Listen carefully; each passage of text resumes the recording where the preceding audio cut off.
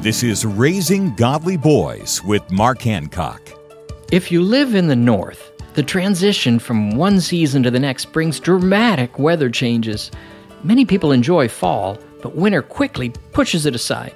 Then people yearn for the warmth of spring, but that's replaced by the heat of summer. Seasons are a natural part of our environment. So are the seasons of our children's lives.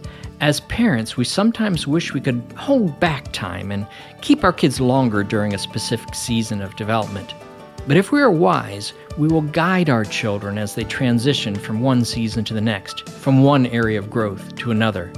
For information about a proven process that is helping boys grow into godly men, visit Trail F USA or RaisingGodlyBoys.com.